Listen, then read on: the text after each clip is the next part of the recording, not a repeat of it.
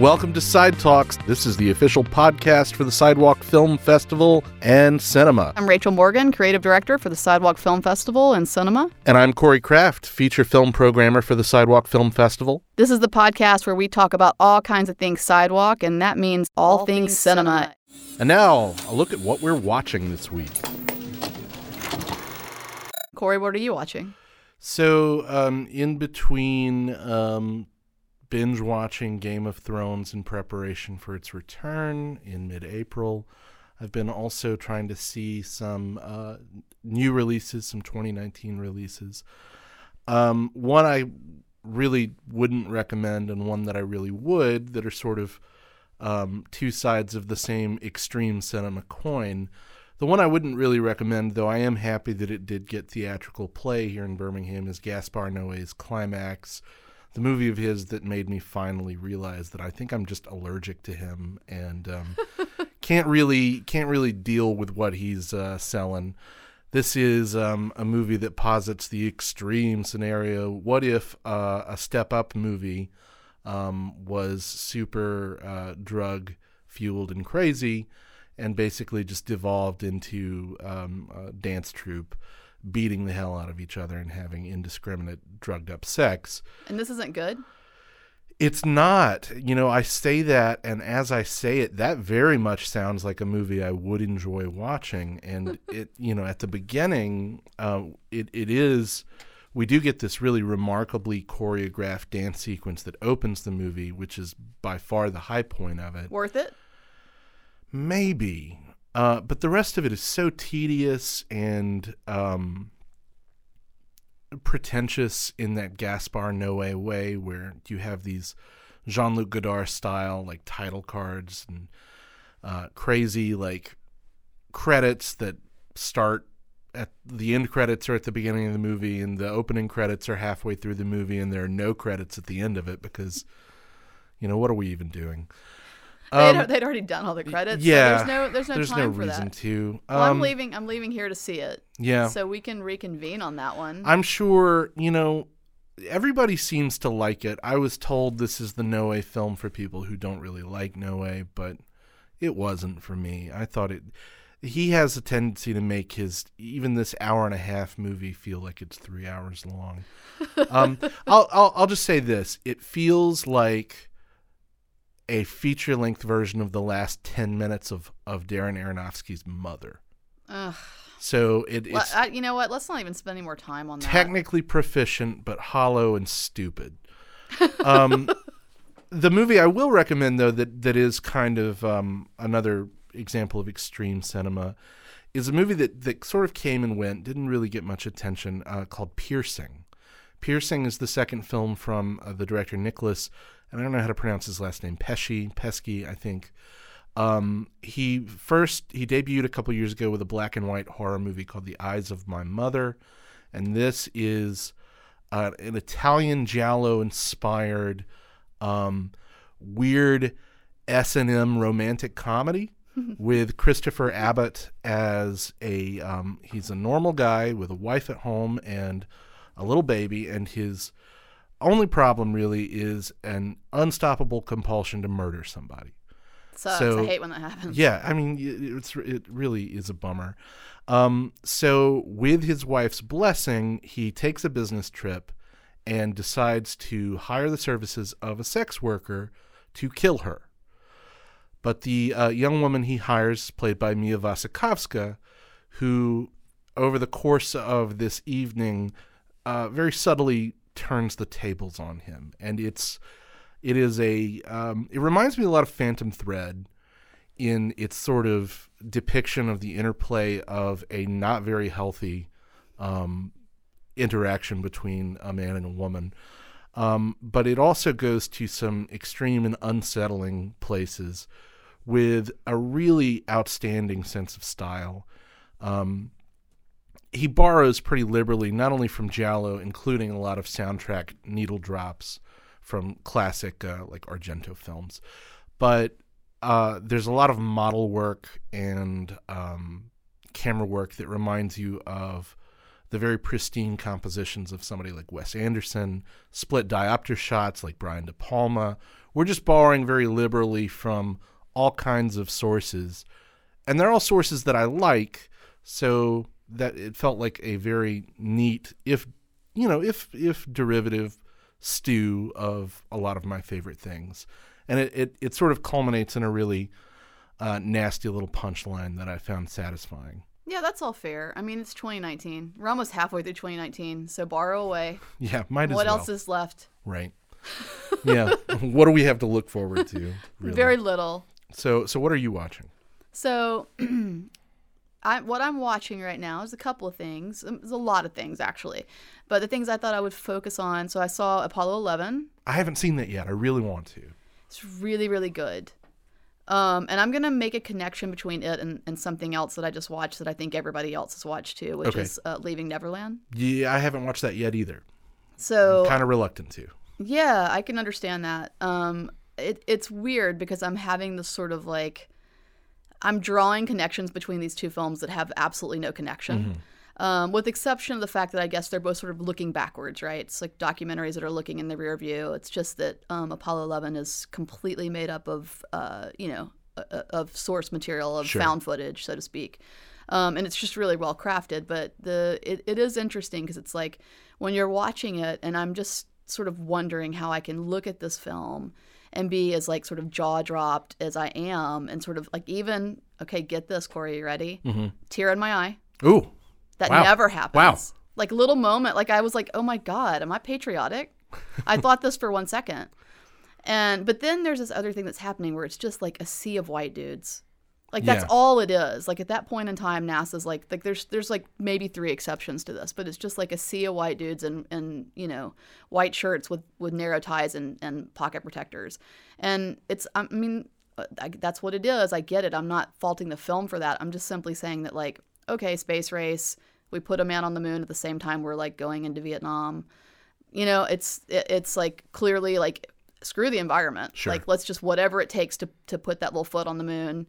And to what end, But at the same time, so all that's happening and that's sort of my feeling is like I'm conflicted, but at the same time I'm like really celebrating what's going on. And I mean similarly, so this is where I make the strange connection. Like when a Michael Jackson song comes on, I'm not going to go down this whole sort of road of like what everybody's talking about, which is like, well, how do we separate the artist from we've got panels to take care of that, right? Or not take care of it. Just talk about it and come to no conclusions. Right. And then we'll just quietly, I'm going to watch Annie Hall when nobody's looking.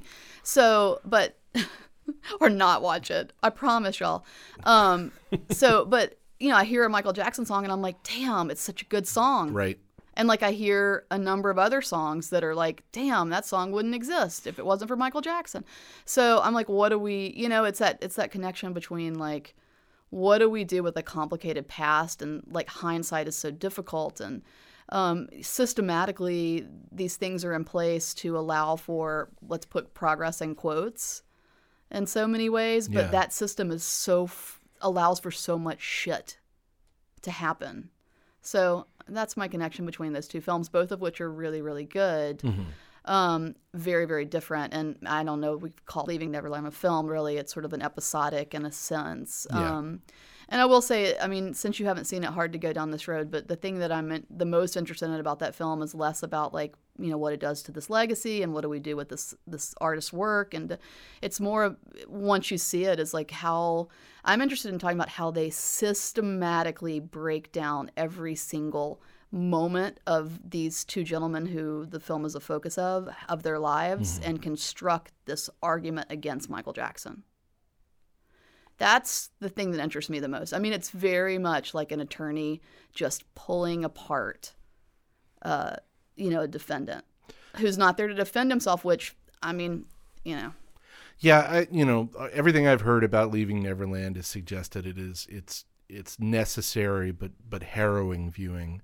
And I'm not of a generation that has, I mean, I think I was born right at the crest of the Jackson wave. Everything during my lifetime has just been like, yeah, he's been important, but I didn't really grow up with any, fondness for him. So to see that particular sacred cow taken down is not, upsetting to me. What's upsetting to me potentially is, as you said, the meticulous sort of accounting of his misdeeds, of his crimes, and that, especially at this moment, it sounds difficult to take, but probably worth watching.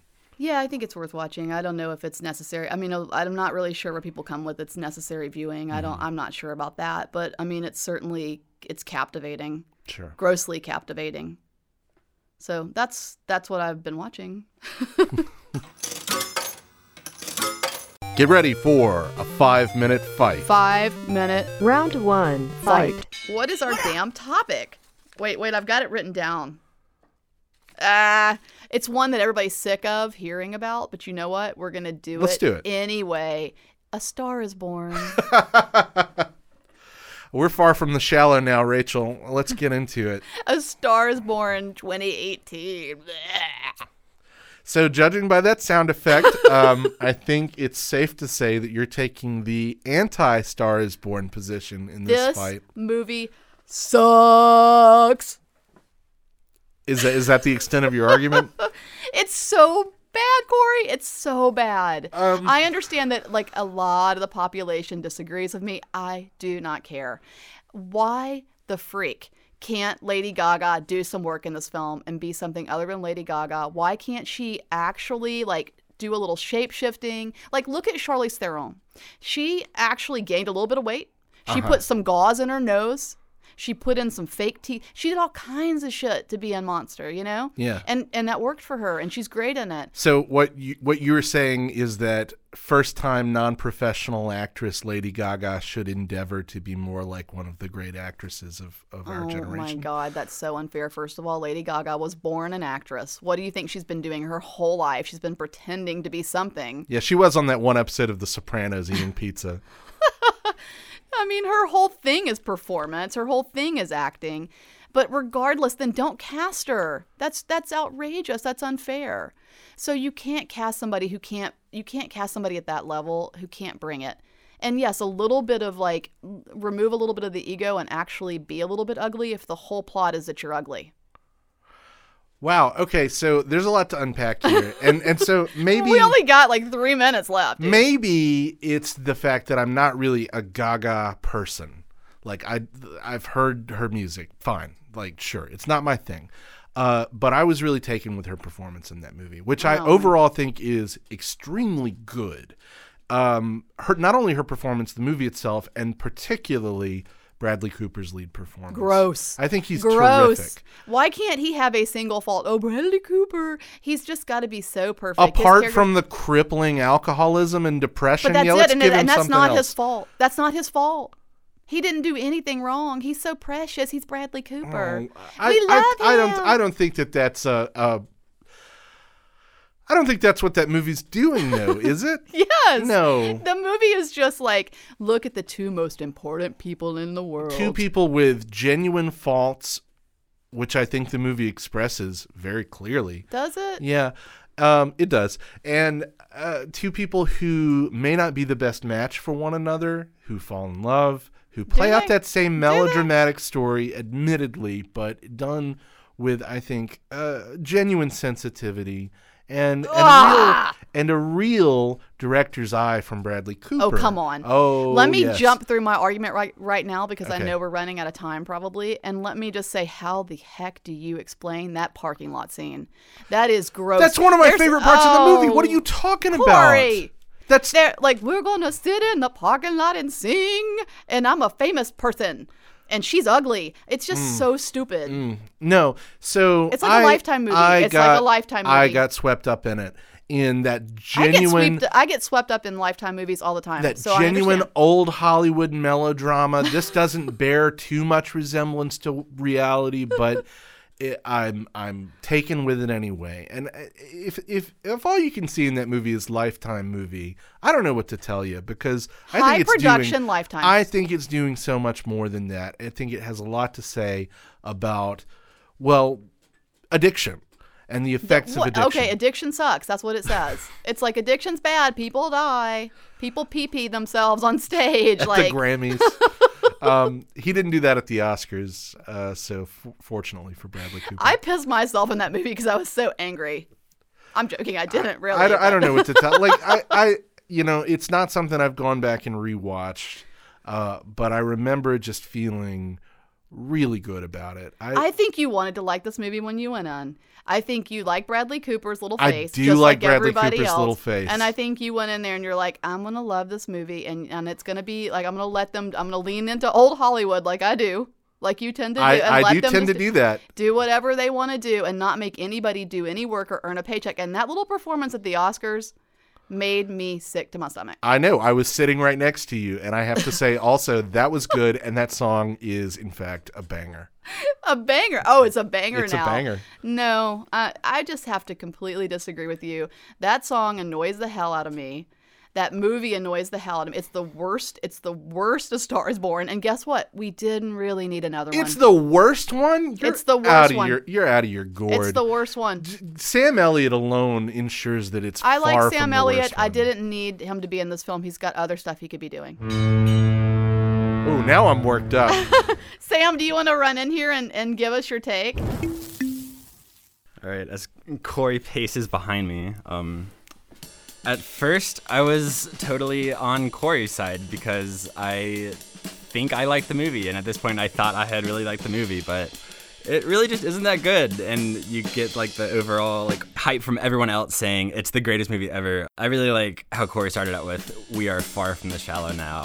We're just even debating it. And huge points to Rachel for saying that Lady Gaga is playing, like, she has played an eccentric character her entire life, but she's just a bland actress in this. Like, her entire shtick is performance art and being someone else, but she's just like Hollywood actress 101 in this. And also, I think casting her as an ugly girl is like, quote, ugly girl, is like casting like a non-skinny actress for a cheap, fat, positive Netflix original and then praising yourselves heavily for it. And the parking lot scene is totally dumb. I didn't realize it at first, but it's so dumb when you look at it. Like, oh my God, it really is a Lifetime movie. As Rachel quietly fist pumps and Corey shakes his fist. And yeah, I still don't know why Bradley Cooper is praised as like a super talented Renaissance man when it's a remake of a remake of a remake. Like, he didn't really do anything original on this one. He just kind of like found the project again and made it and happened to do a lot of it. And also, I was moved in theaters and cried a little bit, but I think only because I was so comfortable in those newly renovated AMC seats. So yeah, I'm going to go with Rachel on this one. Look how bad Corey is. So that's what Sam thinks. Unfortunately. But what do you think? You can visit us on our Facebook page to vote. At Sidewalk Film. So at the 19th Annual Sidewalk Film Festival, we had 3 sold-out screenings of a true crime documentary called Forever Bee. Now, it's gotten a new title, Abducted in Plain Sight, and become something of an internet sensation since its January debut to streaming audiences on Netflix. Abducted in Plain Sight tells the story of Jan Broberg, who in the 1970s was kidnapped twice and repeatedly victimized by a manipulative, trusted family friend. Today, I'm talking to the director of Abducted in Plain Sight, Skye Borden. Obviously, since you were at Sidewalk with the film, it's not only undergone a title change, it's sort of, I guess you could say, gone viral to some degree, and with what must feel like a whirlwind of press and activity since its Netflix debut. What has life been like as the film's director since that happened? How has it been to see it take off like this? Yeah, it's been incredible to see Abducted in Plain Sight now. It was Forever Bee when we were at Sidewalk. Kind of get wings and fly. I don't know that I ever expected it to happen. I certainly had hoped that it would happen, but it's been great to see how people are talking about it, because that's what our goal was from the moment we started talking about making this film, was really to start the conversation about child abuse and to see that people are talking, to experience all of these different facets of this terrible, horrible, very difficult conversation has been really inspiring and amazing. Reliving memories like this for the Broberg family had to be painful enough during the festival run, and now that it's on Netflix, their story is getting international attention. How have they dealt with that sudden influx of attention to their story? It's been difficult for the Brobergs, but to an extent I also feel like they were prepared for it. Mm-hmm. during the filming process, I know that they made a decision that they were going to tell their whole truth and tell the most embarrassing part of their life, really the most shameful part of their life. And so I do feel like they were somewhat prepared. I don't think they were prepared for the film to hit at the level that it's hit. And some of the, not feedback, but I guess some of the backlash that's been happening has been really mean in a way. And I don't know that they were quite prepared for that, because when they've gotten backlash in the past for what they did, social media wasn't really a thing. And so this filter that I think social media provides that lets people say whatever they want to say and not really have any kind of consciousness about a real person on the other side of that comment.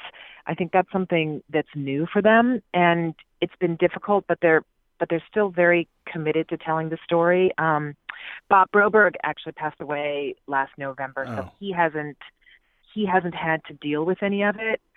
And I don't know if it's better or worse. I know that it makes it actually harder on his daughters and his wife, because they're seeing so many negative things about him, and they're also just really feeling the loss of him in their lives. So that's been tough for them too. I guess the increase in attention is kind of a double-edged sword, because, like you said, the internet can be vicious, and obviously a lot of that viciousness is directed toward Jan's parents, and people's rather glib or perceived role in, or how they perceive the parents' role to be in what happened to Jan. And I've noticed that too, just as an observer to watching this film kind of take off. Obviously, Bob Berchtold, as you so thoroughly lay out, is kind of a master manipulator. He's a groomer who essentially brainwashes this whole family into allowing him, all this access that he has to Jan. It's easy, or I suppose we can all just sort of sit back and think, well, I would never let that happen to me or my family. But the fact of the matter is, it does happen. And we've seen other examples in other recent true crime documentaries like Leaving Neverland, which illustrates how possible it is for someone to manipulate the trust of families and get access to children. What do you hope people come to understand the most about this sort of predator? What I'd love for people to walk away from my film with, and Leaving Neverland, and any film really of this nature, is that it's the people who are doing the abuse are people that we know, love, and trust. It's not a stranger in a trench coat that shows up at your kid's school. It's the people that we hold dear in our lives, and it's happening because we don't think it could happen with that person, and they've managed to create an environment of trust so that they can disappear with our kids and do terrible things to them. So that's really what I'm hoping people take away, is just that it does happen within the home. It happens within the school. It happens with people you trust. It happens with the father or the stepfather or the mother or the grandmother or the school teacher or the nanny or the cop or the fireman. It's people that we trust in our lives that are doing the child abuse. Yeah. We screened Abducted in Plain Sight in August 2017. And that was kind of at the beginning of what's become a bit of a historical moment in which victims of sexual abuse have kind of said enough is enough. They're sharing their stories. They're taking ownership of their stories. And they're talking openly about their trauma at the hands of predatory men. Now, you and Jan have worked to share her story. And obviously Jan and her family shared their story before, as so many sexual assault victims have. Why are people only recently starting to listen to this story? What is it about the last year and a half? Well, I mean, I think the whole Weinstein movement and the Me Too movement has been a real turning point for victims sharing their stories publicly. And I think one woman does it, or one man does it, and then another one and another one. And I think with everything, that unity brings strength, and knowing that we're not alone in this, knowing that abuse and harassment is something that's very common, and that we all experience it in some form or another, and knowing that we're not alone. I think there's strength in that, and I think that people are much more willing to tell their stories now because I think we're still going to get knocked down for it. I think we're still not going to be necessarily believed for the stories that we have to tell, but I think we're going to be believed a little bit more. And then when we do it tomorrow, we'll be believed a little bit more, and the day after that, a little bit more. So if we can just keep telling these stories, I think the belief in our voices will grow. Strength in numbers, sort of. Yeah, definitely. You toured quite extensively from festival to festival with the film. Through that process, you had a lot of opportunities to talk to viewers. As a filmmaker and as a storyteller, what have you seen? What's the biggest takeaway in how people have responded to it? What have people come up to say to you about the film? Well, it's some of the most powerful moments of my life, really, because it opened up a conversation. After we screened the film, the conversations that came out were electric. People had so many questions. People were angry. They were sad. They were confused. They were really conflicted in how to feel. And it also, I think it's that same thing in Strength in Numbers. It gave people some inspiration that Jan came out of this as this wonderful, beautiful, amazing, well-adjusted woman, and also to tell their stories. I mean, I don't think there was one single screening that we had in our entire festival run where somebody didn't come up to me afterwards and tell me something like this had happened in their lives.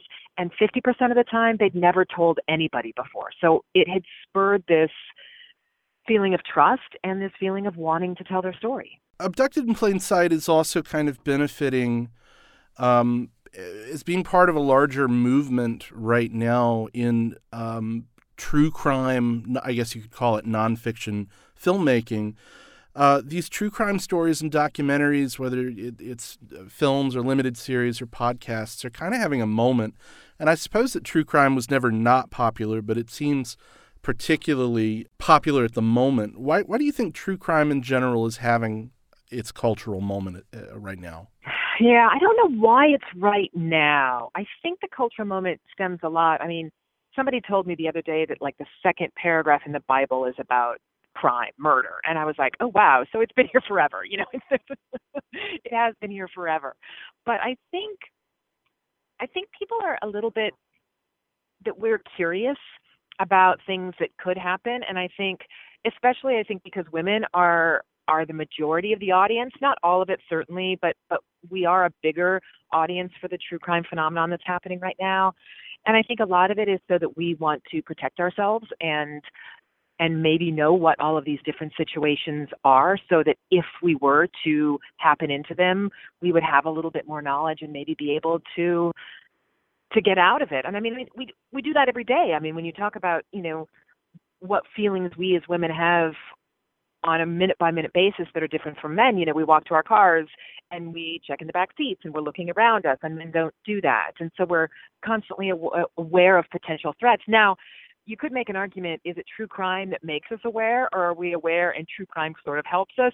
I don't know which way that goes, but I definitely think that's part of it. And I think documentaries themselves are having this new wave of storytelling. I mean, it's such an open, free format. There are no rules really what you can do in a documentary. And I think we've proved that sort of time and time again, that documentaries are kind of the wild, wild west of filmmaking. And I think you put true crime and documentaries together, and it's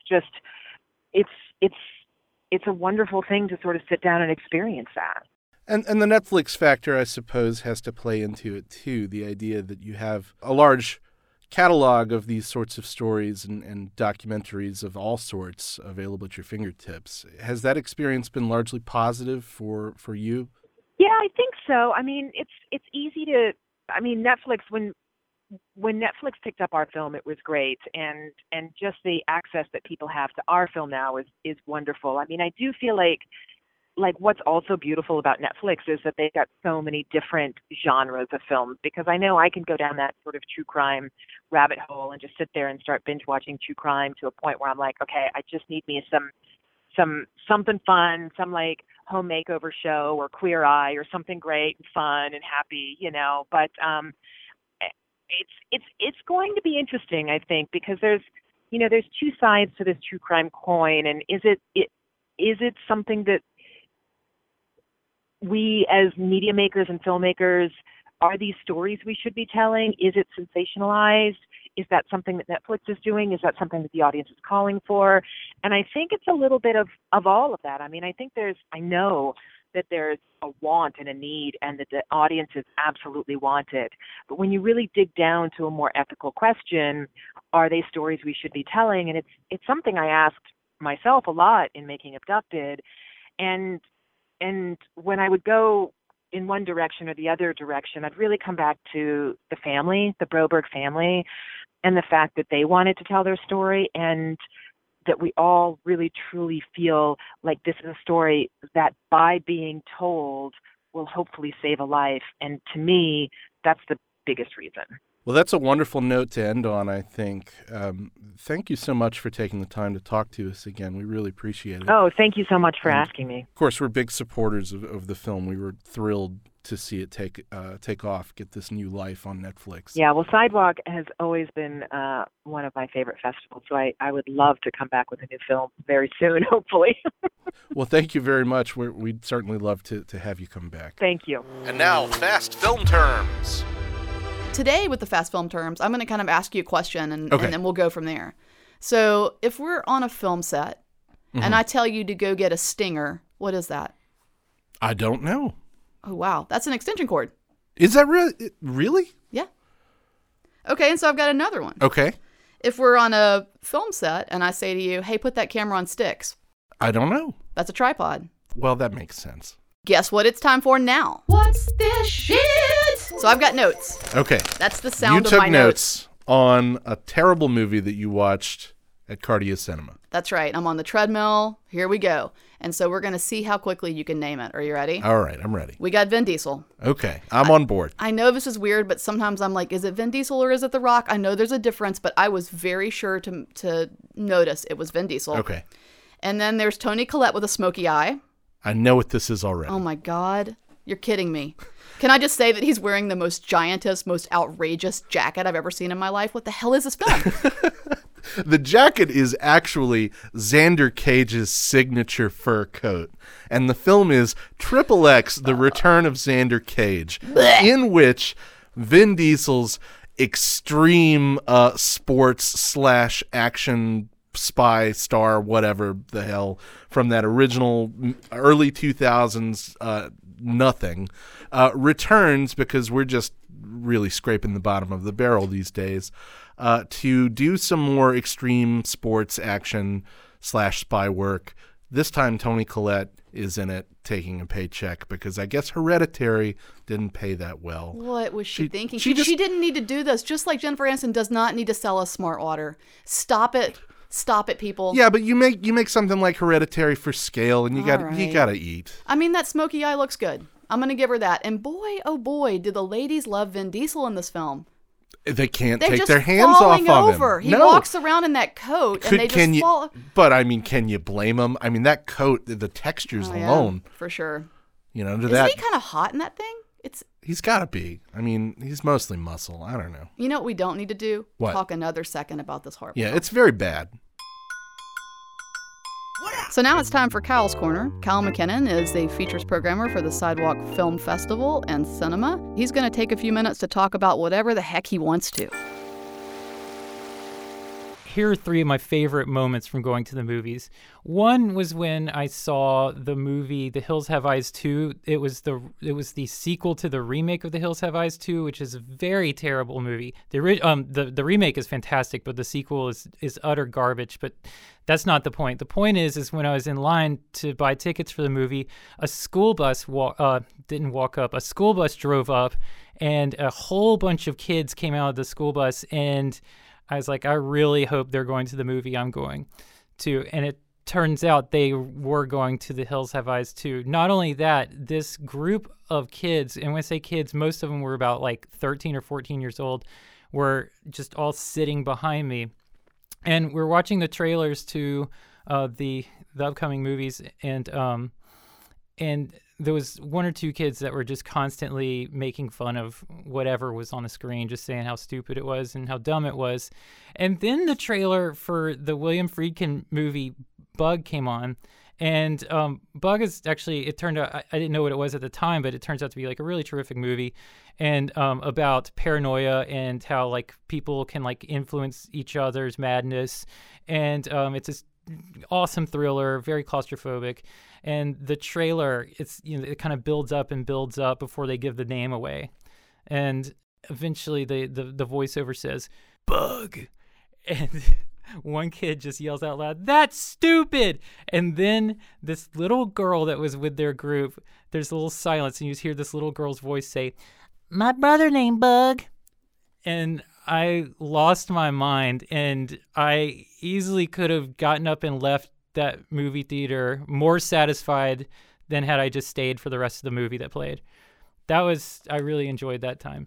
So another thing I really enjoyed at a movie theater once was when The Shape of Water came out. That's the really awesome movie Guillermo del Toro wrote and directed. It's a Creature from the Black Lagoon love story. And it seemed to be very, it seemed to kind of flow and make sense the whole time. I didn't have any issues following it. But it was right as the movie ended and the credits were rolling, I was sitting with my wife in the back row, and there was an older couple to the left of us. And, people were starting to kind of get up, and you hear the husband of this group, you hear the husband say, you kind of start rooting for the monster by the end of the movie. And I couldn't believe that he said that. I was very polite and didn't just burst out laughing, but all I could think is this is basically E.T. for grown-ups. You're not going to be confused. You're not going to assume that E.T. is a bad guy because he's a creature that's not a person, So that was a very special moment. And another just noteworthy moment, it was not funny at all, and it was actually quite uncomfortable, but it always kind of sticks with me, is when I went to see The Brown Bunny in Seattle. I was on a road trip with two friends of mine, and it had gotten kind of weird. We went to go to Snoqualmie to go where they filmed Twin Peaks, and there was just this bad vibe on our trip the whole time. And it wasn't until about 3 days after Snoqualmie that we went through Seattle because we were going to fly out of Tacoma, and checked out the listings to see what was playing, and Brown Bunny was one of them. And I didn't actually, I wouldn't have thought I would have been able to see Brown Bunny in a theater, but and if you don't know about Brown Bunny, it's a Vincent Gallo piece. That piece is an interesting word. It's a very, very, very slow moving, artful film about a guy who basically travels across the country breaking women's hearts. And there's a notorious scene towards the end of it, and it involves on-screen fellatio. And I was aware that was going to happen, but here's what happened in the movie theater. This is a micro cinema. It was probably less than 100 seats, and there was a really, really aggro guy that walked in with his girlfriend, and he looked like he was a semi-professional motorcycle guy, that would race, which relates to the main character of the movie. And he has bad vibes, but I'm kind of forgetting about him. And when that notorious scene happens, it goes on for seemingly for ages, and everyone is just dead quiet. I'm sure everyone is feeling kind of uncomfortable. And once that scene concludes, this guy stands up and does the slow clap, just like that, out of sheer venom and sarcasm, which really, really added to the discomfort that everyone was experiencing. And so the movie wrapped up just a little bit past that scene, maybe 15 or 20 minutes later. And he's one of the first people that gets up, and it's basically well, that sucked, and just kind of looks around the room and just picks up his wife. No, he doesn't physically pick her up, but takes her hand, and they just walk out of there. So that's always stuck with me. Thank you for listening to my favorite movie-going experiences. Kyle McKinnon is a feature film programmer for the Sidewalk Film Center and Cinema. This is a recorded message. Corey, we've got so many awesome events coming up.